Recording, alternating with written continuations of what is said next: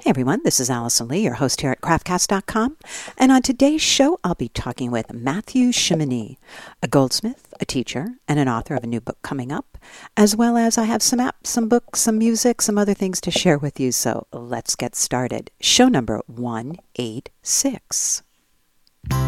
Starting the day again, oh yeah, letting the sun shine in, uh-oh. I'm gonna dig within myself, uh-oh.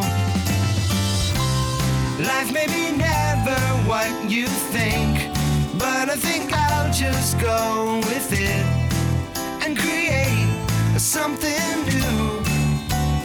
Ooh, just get yourself right into your chair. Come on, listen, you can learn to create something new.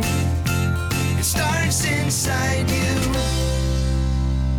Well, hello, everyone, and welcome back to craftcast.com and me, your host, Allison Lee, where I get to talk to wonderful creative people and share with you that, as well as different things, tools, music, books, things I like to talk about and share with all of you. You know how it goes.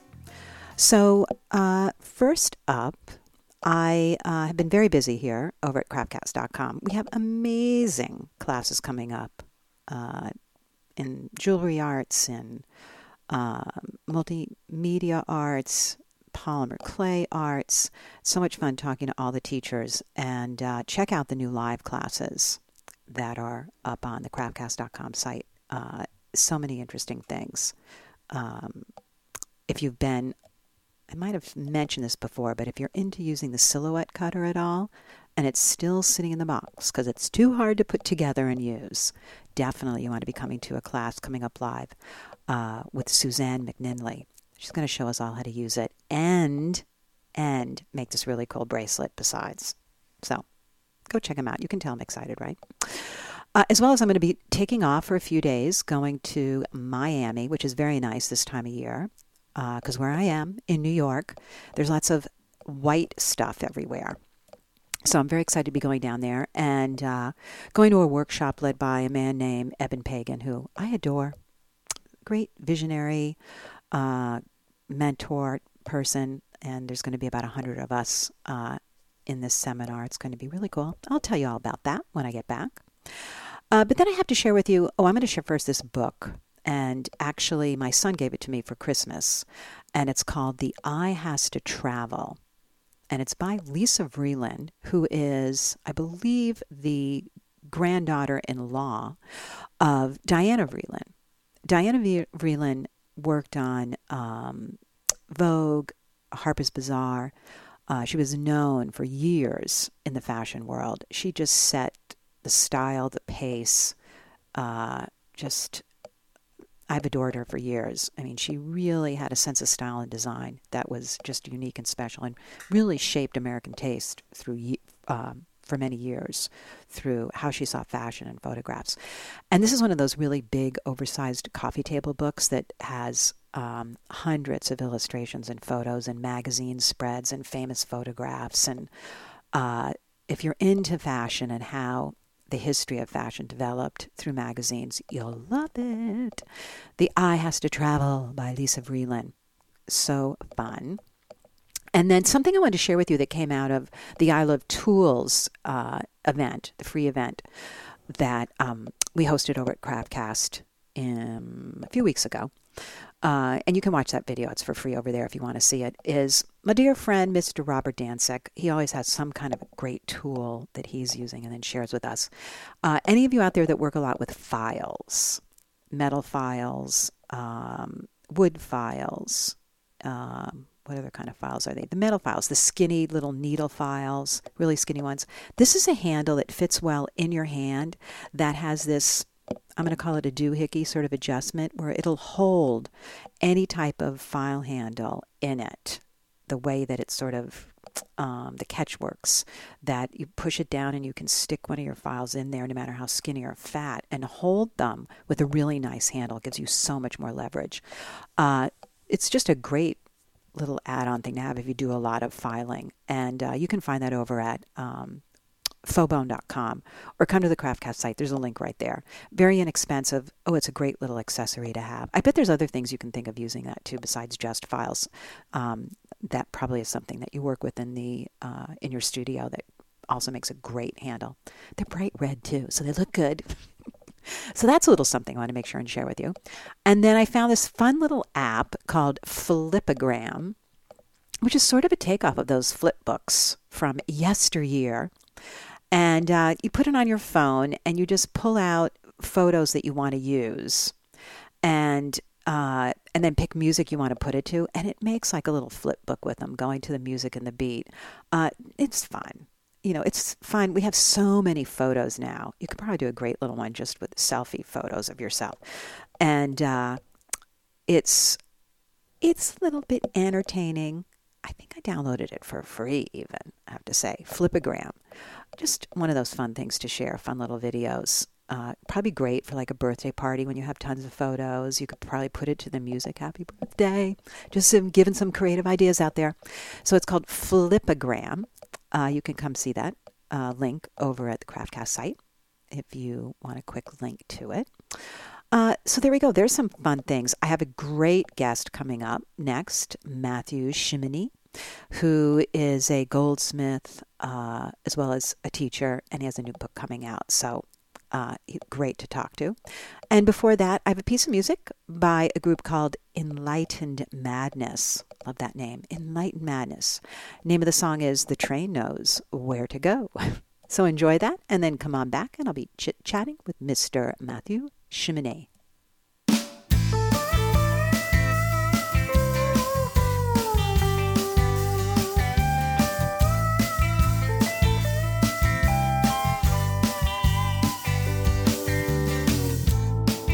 So we're all on this train, and we are all alone, and the train knows where to go, and the train knows where to go.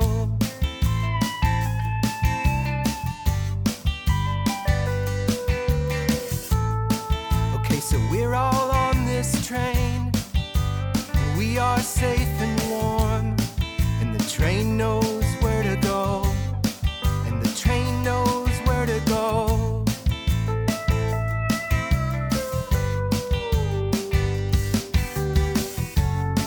Okay, so we're all watching scenes change as time goes by, and the train knows where to go, and the train knows where to go.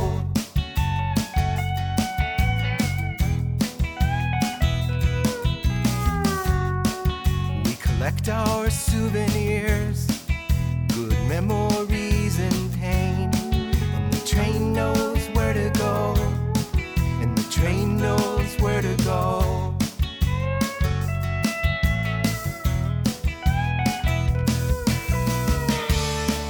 The direction of the tracks are following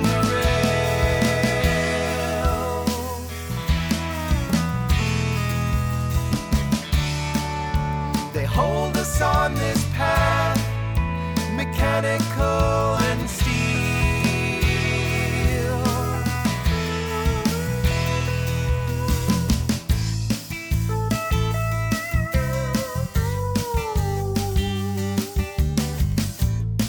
Okay, so we are looking out, and we just soak it in, and the train knows where to go, and the train knows where to go.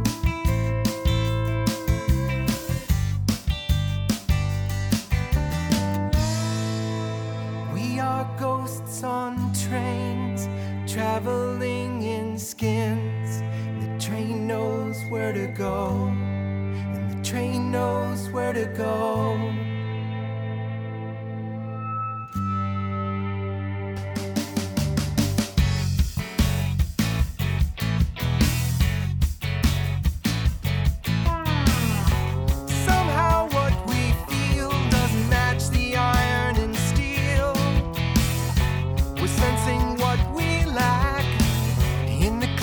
Of the track, the heat from all these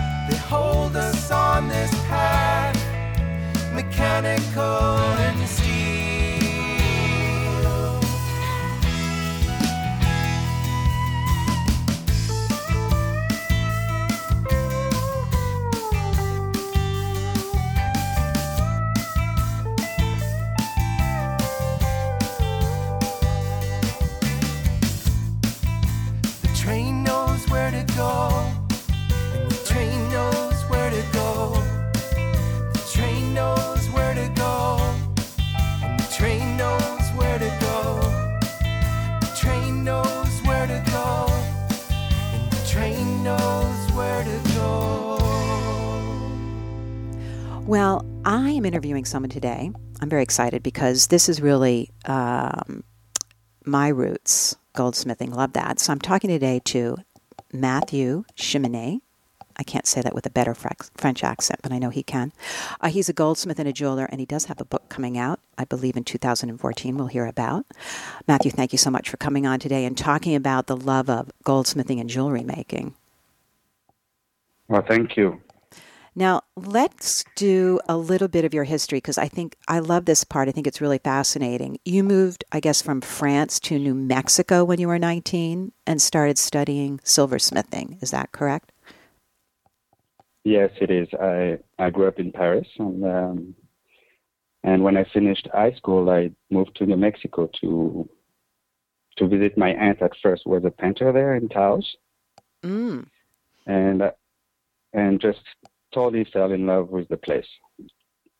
Gorgeous place, and walking around town, I was seeing all those beautiful pieces of Native American Indian jewelry in the windows, contra belts, and really loved it. So I started learning those techniques.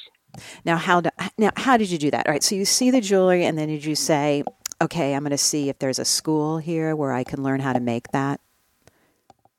Or did you just show up on an Indian reservation and say, hi, I'm here? Yeah, it's pretty much like that. I met some silversmiths, and it happened that some of them were working at the Pueblo in Taos. Okay. And other outside the Pueblo. And first I watched for days and days, watch them stamping, do inlay work, and slowly tried myself. And now they were doing, what would you call, now that you can look back at everything, the kind of techniques they were doing? Well, I think the main techniques they were doing at the time was a lot of stamp work with turquoise setting, and inlay work. That was the two main techniques I was seeing at first. Right. And of course, lapidary then, yeah. Oh, cutting their own stones, lapidary work. Yeah, for the inlay. The inlay. And do you feel you really learned solid techniques there? Oh, definitely. Yeah, I mean, stamping is still what I'm doing today. So for me, really the base of my jewelry education came from that. Yeah, soldering. Yeah, I of course I was self-taught pretty much because it was from watching and a little bit of comments here and there, but I was missing some technique, that's for sure. But I got a lot out of it. And were they working traditionally at that point with an acetylene torch, or was it primitive tools, or did you have everything available? No, it was an acetylene torch for the soldering. Right. And yeah, quite nice tools already at that time. Okay, so then you go back to Paris, and you do photography. I went back to Paris for a year, and I worked as a photographer there. And what were you photographing? Well, I was actually working for a magazine on boats. So I went to boat shows and took pictures of boats and little things like that mostly. Well, that's a quick switch. Different equipment, different artistic endeavor. Yeah, I've been doing photography since I'm 15, on and off, and I always loved it. So, yeah. All right. So now you've spent your year in Paris and you're photographing. And are you doing any jewelry making? No, not much at all. Okay. No, at this point I was really doing photography. And in France was at the time, I don't know today really, but at the time was very difficult to be able to buy silver and to get the license. Everything is really on books. So you have to get declared, and it was quite complicated. Okay. Well, that could make it a little difficult then. Okay, so then what do you do? Then I met my wife when I went back to Taos for just a short visit, and she was moving to West Africa with her mom. where she was studying. So I decided to go visit her and went to stay for a few weeks, and instead I stayed for a few years. I like your traveling concept. You go visit and stay. That's it. So I stayed with her and her mom and her brother, and we all lived together for, almost 3 years in Mali, West Africa, in Bamako. Okay. And what made you fall in love, And so, besides your girlfriend, what made you fall in love with West Africa? oh, it's unbelievable. I mean, Mali is one of my favorite countries. The culture is so rich. The people are wonderful. Just so nice. Now, when you say the culture is so rich, okay, that piques my interest for sure. The culture is so rich because of why? What appealed to you about the culture that spoke to you specifically? The music. Okay.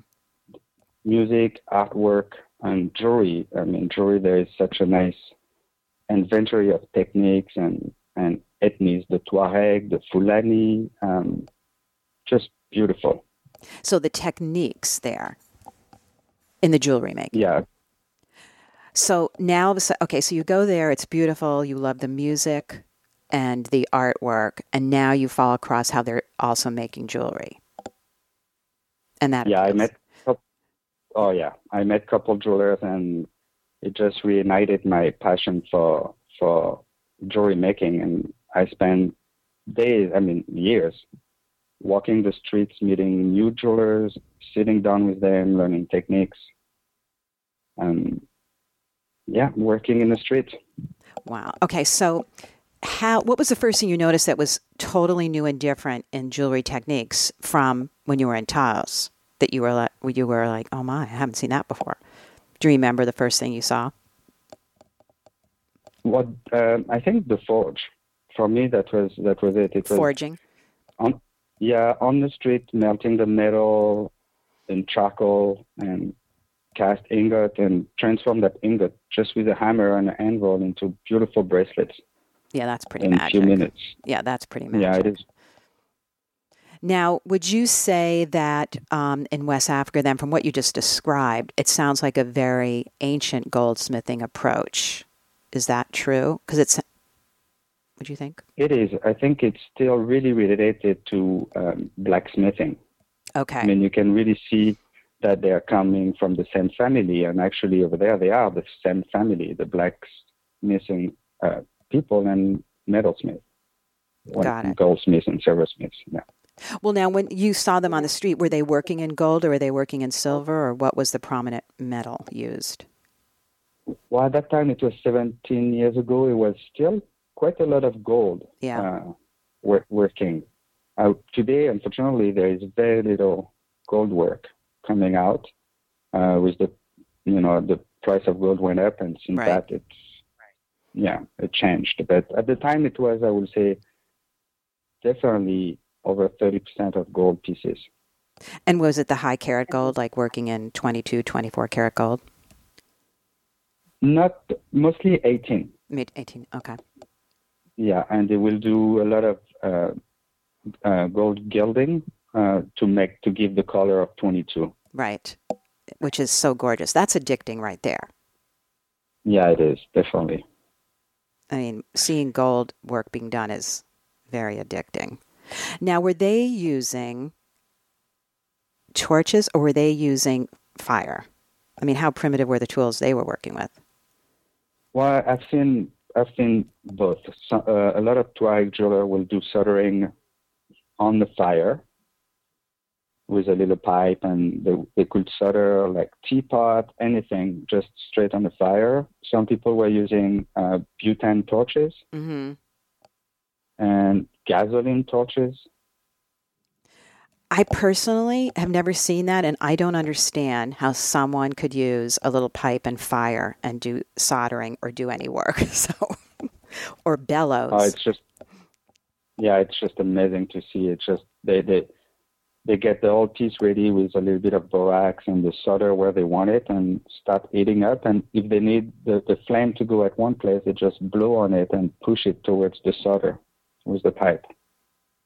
That must take years of practice and skill sets. I don't. Oh yeah, sorry, no, the jewelers, they start at 8-year-old, most of them, and it's a family trade, so it's passed on from father to sons. Okay.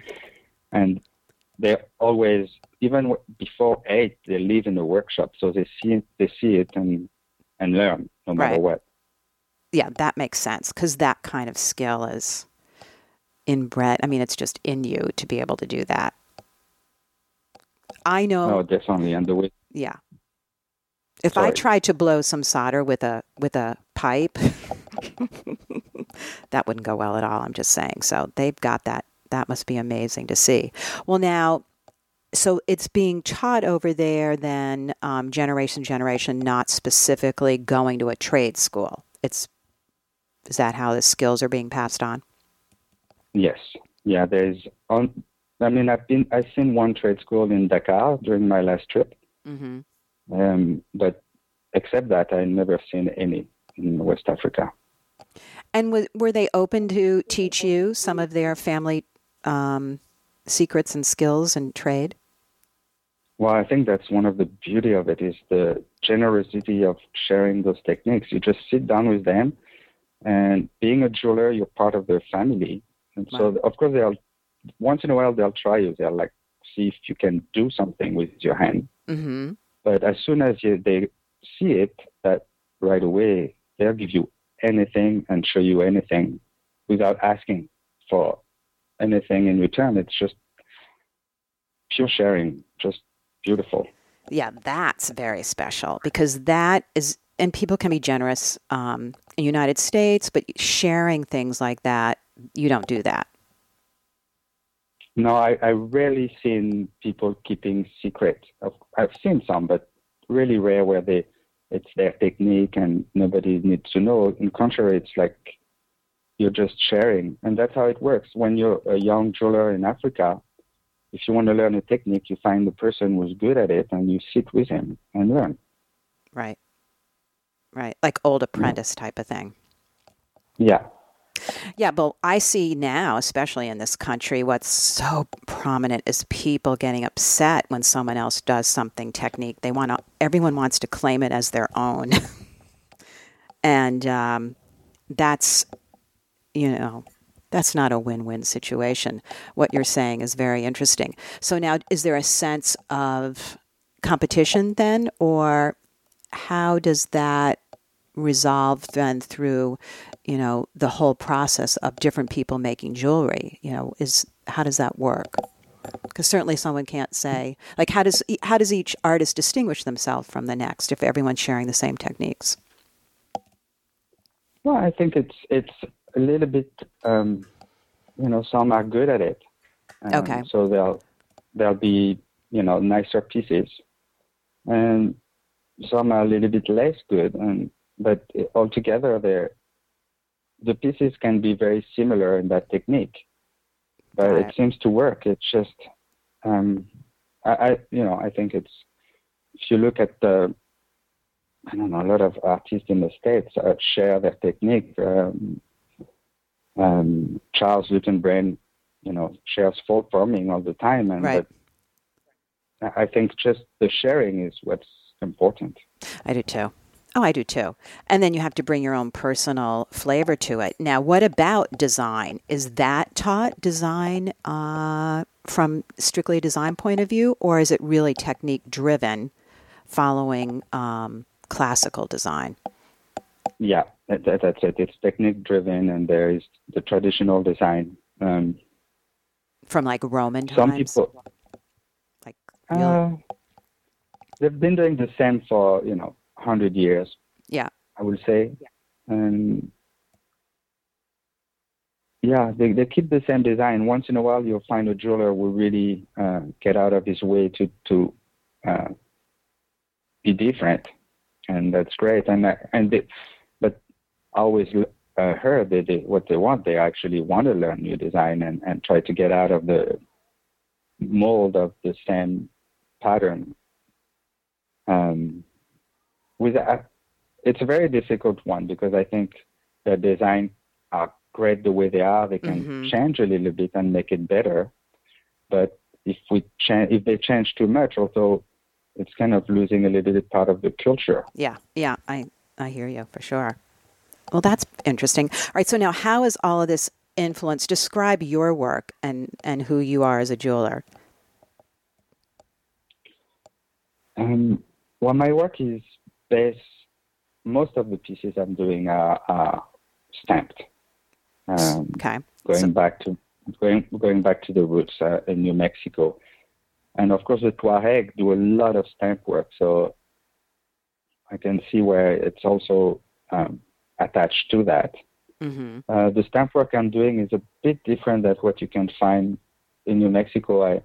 Instead of adding stamp to a piece, I just stamp the whole sheet of metal. So it really gives a texture to the sheet of metal, and from that I work and make my piece. And do you use your own stamps that you make, or are you using old stamps? How do you start texturing the metal? Okay, I have old stamps from New Mexico that I bought at a pawn shop, or old friend gave them to me. Mm-hmm. Since I made a lot of stamps, also I got stamps from Tuareg in Niger, in Burkina. When I meet jewelers who do stamping, they usually offer me a few stamps. So I'm starting to have a nice collection. Yeah. And the way you use stamps, does it look like it's stamping, or do you not know that's what it is because you've textured it so? Well, if you look close and if you know stamping, you will definitely know it is stamping. Okay. A lot of people think it's rolled texture on. Right. But it's deep stamping. I hammer the stamp a few times at the same place, and yeah. And that's your texture and your background. And then tell me about, I saw online, I was looking that you had made jewelry from old molds that you got from retiring jewelers. Yeah, I bought a collection of old molds, and I wanted to keep them to bring them to Africa when I'm opening a school there. Mm-hmm. And so I was trying them to see what was there, and I had lots of interesting pieces. So I decided to create puzzle pieces with all those waxes, and I made a necklace with only rings. Oh. Old rings, all set with the stone on, and different pieces like that. So were you recasting from these old molds and then collaging them together as a new piece? Yeah, exactly. Well, that's fun. That's a way of bringing it back. It was a lot of fun. It's a little bit like, and they're all called heirloom, the main series. Yeah. And so I start showing that I'm part of a group of 14 jewelers of Quebec, and we're starting to do show all around. Well, we're trying to do one city a year or even two, and we did one in New York at Aaron Faber. Oh, yeah. Mm-hmm. Gallery, and so I was showing those pieces there. I saw a picture of them. They are fascinating. It's like a journey to look at a piece and see all the different elements that's in there, creating. No, thank you. Yeah, it's fabulous. It's a fun process. Yeah, I bet. It's a big puzzle there. So now you went and you opened a school in West Africa. No, not yet. I'm trying to open a school. Oh, you are? Okay. Yeah, it's been very difficult. I wanted to do one in Guinea, and it was slowly on its way, but they had a couple coups since, and so I'm waiting now for the place to be a bit more stable, and and yes, that's one of my dream would be to definitely open a school there. And you would teach jewelry making from what point of view? Everything you combine. Well, I would like the jeweler from there to be the teachers. But to form the teacher to be able to give a little bit more techniques. Like probably in February, I'm going to Mali to teach some jewelers. And I don't like the term teaching when I go there because I think they have more to teach me anyway. I understand. But let's say to with them to maybe discover new techniques that they can use even in the traditional jewelry, and to make it a little bit more desirable to the West, where there is a better market for them. Okay. So you're adding some sort of marketing skills, squishing it into the design a little bit. Yeah. Extending. So now you reside in Quebec, correct? Yeah, I moved after Mali. I moved to Quebec, and I did a jewelry school here to learn really more the traditional part of the jewelry making, stone setting, etc. So I did a school for a year and a half, and now I've been teaching there for 7 years. Do you enjoy teaching? I love teaching. I love sharing the techniques. I think it's a great, and I love seeing people evaluating in their work and getting better. It's really a great job. And are these people who want to be professional jewelers, or these hobbyists, or a mixture, or who are you teaching? There is a mix. There is a mixture. A lot of them probably want to work for a company and at the bench. Okay, bench jewelers. Yeah. So they want to learn technique. Yeah, techniques. And I also teach in a... Go ahead.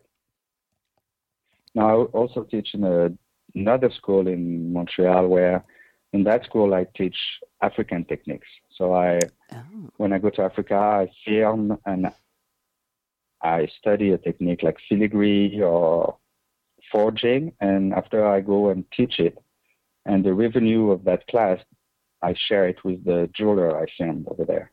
Oh, that's nice. So it's almost like I'm giving the class with him. That's very nice. What was the first technique you said before forging? Silvery? Filigree. Oh, filigree. Oh, wow. Yeah. Well, that's intense. Yeah. That's very technique driven, correct? Yeah, filigree is you have to be very patient. Yeah. And the person I work with in Guinea is Ibrahim Akonde. Is just amazing. It's just sitting all day doing his filigree, and wow, each time I'm just blown away. I think they're in the Zen mode to be able to do that. Yeah, totally. Yeah, that's a very, you have to be at one with your craft when you're doing that, especially the intense work like that. And I'd be surprised, what is the most popular skill that people want to learn now? See, what I've sort of noticed is that things like granulation or filigree or repoussé, the things that require a lot of patience, are not as popular to want to be learned at this point. Is that your experience? I agree. I think, unfortunately, people want to go fast. Yeah. And so filigree, it's definitely not a technique that you can go fast. Right. It's actually maybe more interesting to a technique like granulation than filigree, because it, I know there is more jeweler who does it. I'm thinking about Harold O'Connor, who does great work with that. So it kind of like bring people to want to do it. Filigree, there is less work out there, so already the interest is getting lost, I find. Yeah. And so people want to learn, what would you say? What would be the trend of what people want to learn how to do? I think the new fold forming, it's something you have a nice result. So that's a big interest. Michael Good technique of anti-clastic work. Yeah. Yeah, I think all those work are really in right now, and people really like it. Yeah. And I do too. I do too. Yeah. Yeah, it's beautiful. But it Yeah. all takes time. Yeah. I don't think anything in metalsmithing is fast. Buy someone else's No, work if you want it fast. no, exactly. No, I think it's, and the beauty of it is to try and to have fun. Exactly. Exactly. Yeah. And it takes some time. And oh, it takes a lot of time. And if you want to be good at it, just spend hours and hours and hours. And yeah, Yeah, it's going to come. to sell your work, it takes a while. Do you feel like how long do you think it is before someone has their own unique voice in their work with someone? Like, what's your take on that? How long it takes? Well, I think it's it varies for the person. I think what I find it's important, and I got lost in for a long time. I really didn't know what I wanted to do as jewelry, really, and so I will do something and change and do something and change, and I find you get lost easy. And somebody told me once, you really have to concentrate on one thing at least for a year and just do that and nothing else. And that's how slowly I created my own style and really stick to it. And I think that's a very important. That's very good advice. Yeah. Yeah. Because what you were saying before about being fast, to say to someone, concentrate a year on just that, could freak someone out. Yeah, but that doesn't mean you don't sell during that time. But it's important to stick to something and push it. Yeah. Yeah, I think so. It is. Are you someone that when you're working on something, there's a big pile of the ones that didn't work before you have what you like? Yeah, there is. And it's funny, when I work on something, in general, I don't like it when it's finished. I love that. No, I give it, everything during the process. And I mean, it's not true. Sometimes I do like it, but most of the time I wanted to go maybe a little bit further. So yeah, it's starting over. And yeah. How do you know when a piece is done? If I like it. If I like it, it's done. Really? Okay. Yeah. And so you just have to all of a sudden say, no, I love this, because everyone has a different point where I call it like wrestling it to the ground to get it so you like it. Yeah, and I like it today. That means, like, my wife will say, each time she'll show something, and right away I say, oh, that's old, because it's over. Yeah. I like a piece like the one I'm working today. That's the one I'm gonna like just now. Yeah. And the rest is okay, but it's today. I think that's healthy, frankly, because you're in love with the process. Exactly. Yeah. Yeah. So when it's done, you're not involved with it anymore. No, it becomes an object. Yeah. No, I hear you. I have a rule when I would teach here that, and for myself, when you finish something at the end of the day and you're like, ugh, I don't know, I don't like it, and it's done, you can't melt it until the following morning. You have to come down with fresh eyes and a cup of coffee to relook. No melting at night. No, that's it. But I do love melting pieces. You do? So there is something in it where, I will make something and it doesn't sell for a while, and to recycle it and to melt it, I don't know, there is something great about it. I agree. Tell me why. What's great about it? Well, I find our job is also allows us to just retransform what we have instead of always losing it. Yeah. So that's one part of it. And being in Africa, again, it's very rare to find old jewelry because it's always remelted. Somebody wants a new piece, they bring their old one and they transform it into a new one. Well, that is what's so amazing, certainly about gold and, of course, silver. But, when you use metals, precious metals, that's one of the wonderful things. Yeah. No, definitely. I love how over in India, all the women wear their gold because that's what you do.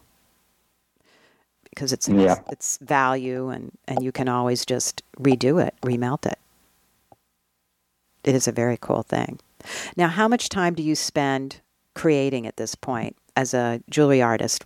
How much time are you in the how much time are you in the studio creating in a week? Well, lately, not much. Not much. Yeah, no, it's it's a tricky time now. I have to find the balance between teaching and jewelry making, and I think the teaching took over for a few years, and now it's time to switch it around. Right. Now, are you the kind of artist that you go into your studio and you don't come out until you finish the process? I mean, are you driven that way, or can you actually say, oh, no, it's 5 o'clock, time to leave? No, I need to finish what I'm doing. Yeah. and usually, for me, the mornings, if I go down to this workshop and have the 4 hours from 8 to noon, I'll have a great day. That's very productive. For creativity in the morning. Uh-huh. Yeah, totally. But, same thing in the last while writing a book, I find it's actually a lot of work. And it took also a lot of time. Yeah, everything takes time. It all takes time. Oh, yeah. So what's creatively, what's on your mind or on your bench next? What's something that you want to tackle that you're thinking about? Well, I'm going to work on, through the year, I've been picking up stones everywhere in Africa, little rock here and there, and I'm going to start making a series with those plain rock. Maybe, so that's the next project. That sounds interesting. That'll take some time in the studio. Oh, yeah. It's going to be great. That sounds good. Well, I'll be excited to see that. Now, just tell everyone, do you know approximately when your book's going to be coming out? Not 100%. Probably, I would imagine between the end of the summer and the fall somewhere. Next year, 2014. Yeah. And do you have a tentative title so people can be on the lookout? We're not sure on that one yet. Okay. It's definitely jewelry techniques of West Africa, but a title will come up for sure. All right. Well, we'll be looking for it. And it's going to be at Bryn Morgan Press. Of course, Tim McCrite's publishing company, so you can always check there to find it. Because if it's one of Tim's books, I know it'll be extra special. Oh yeah, he's doing a great job. Yes. Well, thank you, Matthew, for coming on and chatting with me today. We always love to hear from people doing work around the world. Well, thank you. My pleasure. It's always great, and we'll be looking for your book. Well, thank you. Well, I hope you all enjoyed my talk with Matthew. I love his accent. I could listen to that for a long time. And all of you who have the Craftcast app, make sure you listen to the bonus question, the bonus material. Matthew talks about his personal advice for artists trying to do teaching and creating, how to balance that out. So make sure you listen to that. If you don't have the app, you can go buy that at the iTunes store or come to the Craftcast site, and there's a link for purchasing that. So there we go. So today's ET, the entertaining thought part of the show, is really thinking about production tips. Those of you who've listened, there's a new Craftcast class coming up called Don't Quit Your Daydream, which is a class with me all about how to move that dream forward. So here's a little production tip I'm going to share with you today, which is a lot of people talk about, I can't make enough time in the studio, I never get into the studio, the time slipped away, ba-ba-dee-ba-ba-ba. One little thing that can help is actually writing down and scheduling the time in your studio. Just like you write down your dentist appointment, a doctor appointment with your child's teacher, you put it in and you show up for it. If you treat your studio time that way, it can make a huge difference. I know that. I know what I speak of. Doing these podcasts, I have to write in the time. Otherwise, it just goes in my head of saying, I'll do it tomorrow or whenever I have time. That doesn't happen. You know that doesn't happen, people. So you've got to write it down. So write down studio time, put the exact time, and whether it's 15 minutes or 5 hours, write it down however you do, and then show up for your studio time appointment. So there you go. I hope you enjoyed today's show. You can always come over to craftcast.com and get all the links under podcasts for today's podcast, number 186. So you can find things that we talked about, as well as check out all of the classes, the videos, the new upcoming classes. Sign up and get an account over at Craftcast. There's also free things to watch over there. So we love hearing from you. You can always get me at support@craftcast.com. And until next time, you know what I have to say. Get your butt in the chair and keep crafting. Just get yourself right into your chair. Come on, listen, you can learn to create something new. It starts inside you.